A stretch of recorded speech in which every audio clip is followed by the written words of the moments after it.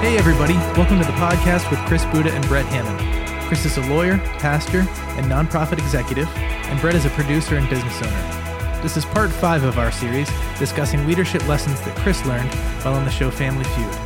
And today, Chris discusses how good leaders lean into and celebrate other people's gifts and strengths. So long and short of it, we end up taping Family Feud with Steve Harvey in August of 2012. And the actual taping of the show and doing the show was so much fun. And again, letting people do what they're gifted at was such an apparent leadership principle that Gabby, who owns the company, produces the company, was good at. She had some of the younger staff doing their thing, and they were excellent at it, and great leaders, as I referenced.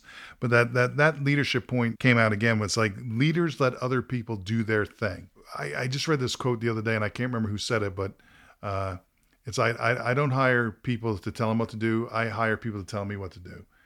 I don't know if it was Steve Jobs or someone along those lines, but someone's saying, or Bill Gates, I want to hire people who are good at what they do. In fact, better at me. That's why I hired them. If you be the expert in the room. But we have this tendency, and I don't know if it's a security thing or an insecurity thing more likely, but where we don't let people run into their skill set. We don't let people soar. We don't let people go. We feel like as a leader, we've got to control. And real leaders say, no, I hired you, Brett, because you're great at that. You do it.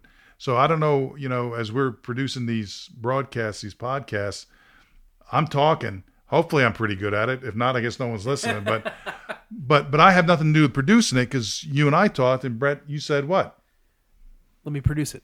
Yeah, and what did you say about what you do on the weekends? Oh, this is what I do for fun. Yeah, no, it's your gift. And yet, so oftentimes in leadership, we don't allow that to flourish. You bring people in. I was just with a man today here in Pittsburgh who was hired to do a certain job, got there, and he goes, they're not letting me do my job. I mean, and he's been around the block a little bit. He's not a new employee. He goes, they literally have me doing data entry when I was supposed to be managing a project. And as we talk, it sounds like a boss who is insecure, but they're going to lose him because he's not going to continue to do that. So real great leaders bring people in and let them do their thing. And this is why I learned to watch Steve Harvey go. And I referenced this in an earlier talk, but they just let him do his thing. He's a stand-up comedian at his core. He even talked about, someone asked him about the movie he was in. He goes, I stink at movies. He goes, I'll never do no, because I'm terrible at movies. But he's a, speak off the cuff. I hear something and I'm going to jump on it. I'm going to run with it.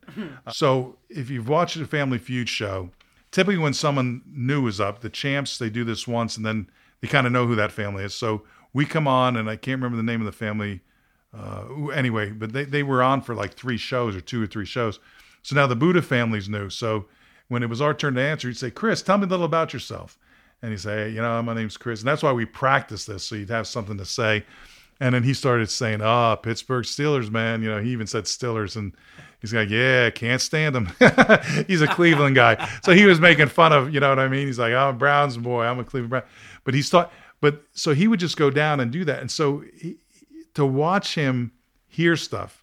And again, I don't know if he had notes. Maybe he had notes. But even if he had notes, Brett, most of this is just his brain moving, and he would hear stuff and then he would go and run with it. So he gets to Trevor, and this is where I think he had notes, and Trevor says something about popping and breakdancing, because they told him to say that. Steve Harvey had him come out and dance in front of the whole audience again. So it was just fun, him dancing with Steve. He goes to Andrew and asks Andrew, and the kind of the things we said in Pittsburgh at the tryout, they were kind of repeating that stuff. But he's just being as funny as heck. JT says, I'm a Chinese major, and this is something in Chinese. And Steve Harvey goes, oh, you speak Chinese, man? JT's like, yes, sir. He goes, yeah, I speak Chinese too. JT goes, really? He goes, yeah, you go ahead. Ask me say something in Chinese. And JT goes, say something in Chinese. He goes, Mu Gai Pan. He goes, that don't work. I say number 3. But he's taking whatever you say, and that's an art, man. I love people who can hear something and immediately take it in a direction. Sometimes it gets you in trouble. Sometimes it gets me in trouble. But he's so good at it. And watching him, so he goes through all my guys, asks them a question, and as they tell me about yourself, as they mention some things, again, he kind of makes fun of it or teases them and says something. So he gets to Mark. And Mark at this point was between junior and senior year in high school. And Mark's the biggest one of my kids, is almost 6'3", and plays football through javelin in college. And at this point was the long flowing sunshine hair stage, where he had the flowing blonde locks that were down to his shoulders. And again, he's at the end because I think I told you they moved Trevor closest to me and shifted everyone down. So now he's at the end, and he's just a big, big boy. And he's also the introvert who I said was going to punch me in the face when at tryouts when he said, "Hi, my name's Mark," and handed it down with a big smile. Then the smile left his face. Anyway, so Steve gets to Mark. He said, "Mark, tell me about yourself." And Mark does a great job. Big smile, good-looking boy, smile. "Hi, my name is Mark. I'm a senior at 11 high school." And then just doesn't say anything. Just keeps the smile there. And Steve Harvey, who's standing in front of us, starts doing the back pedal. And I'm looking at Steve from where I am, and I'm looking at Mark, and it's on TV at one point. You can see I've got a funny looking grin because I'm uncomfortable at this point. Like, where is this going to go?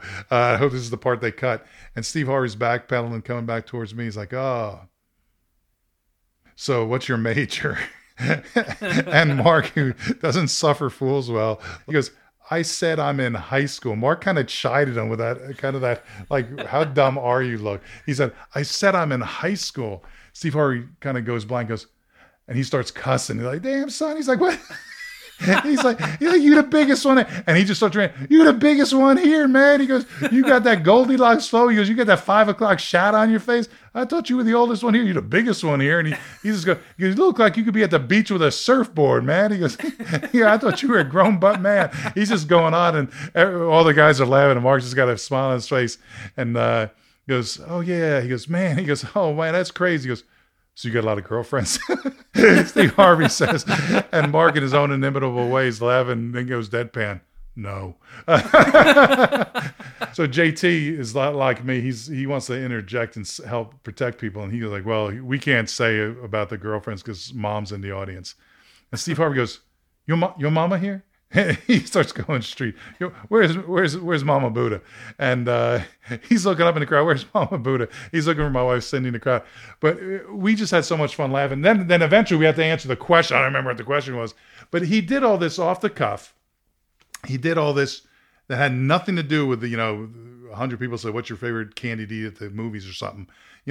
He's just talking to people. He's just interacting with people. He's just being silly. He's a stand-up comedian. He's making the mundane funny. He's taking simple things and twisting them enough to tell a tale and laugh. But I'm watching going, this guy is fantastic. And I admire so much, again, Gabby. And part of me, I'm literally thinking this during the show because I can't help but dissect things. I'm going, Gabby, who owns this thing, she sat in the pilot seat. So she would have been in the front row of the audience, behind the computer. She's watching everything and directing everything. And she's just sitting there laughing. She's just enjoying Steve Harvey being Steve Harvey. She's just letting him do his thing. And I thought there's so many people who can't handle that, who are controlling, who don't want anyone else to steal the limelight, whether it's a boss who can't have someone who's beneath them get the credit for it, whether it's someone in the family.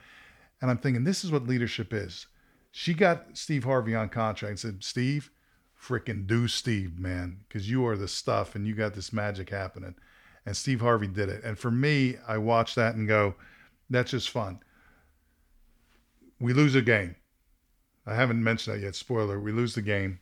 And we go backstage, and there's a part where the other team gets to go for fast money, and they shuffle us off behind our name. And Sarah came back, and Bryce came back and shake our hands and said, "You guys are awesome."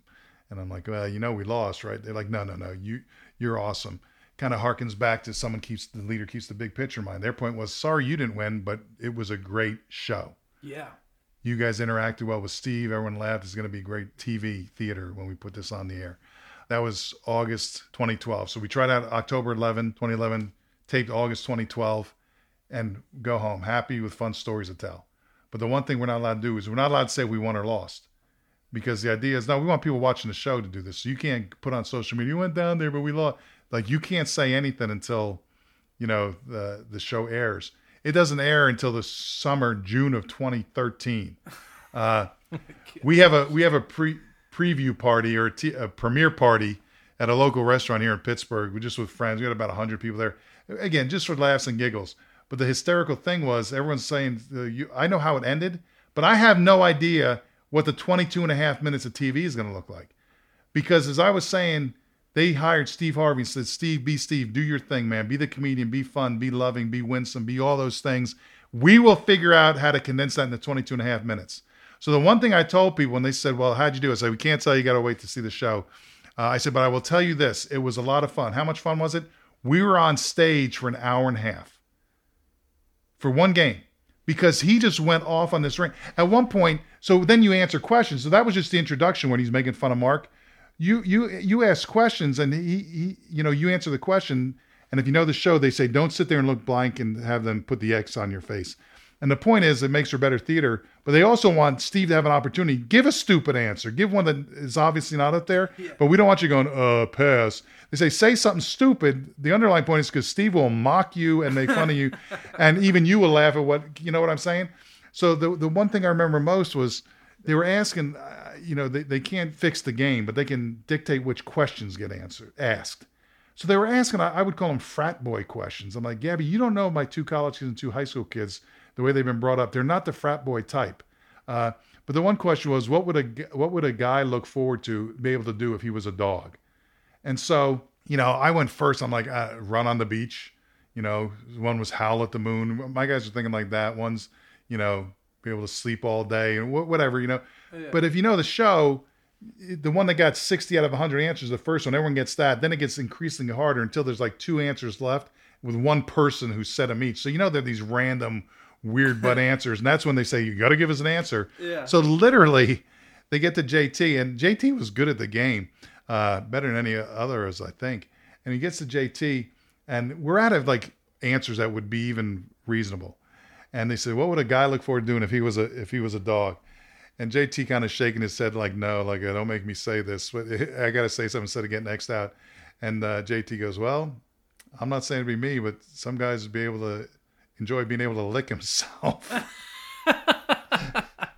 Oh, my gosh. It's like, oh, my friends and family are watching this. And that's the answer he gives on national TV.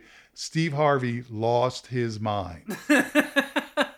He literally starts doing like a shimmy, shimmy, shake. He's like, and he leans over and he high fives JT. He said, you have no idea. He just turns to the audience and starts in a stand-up comedy. He goes, ladies, you have I wouldn't even be here today if I could. It's like, I'd be at home all day. And he just starts going off.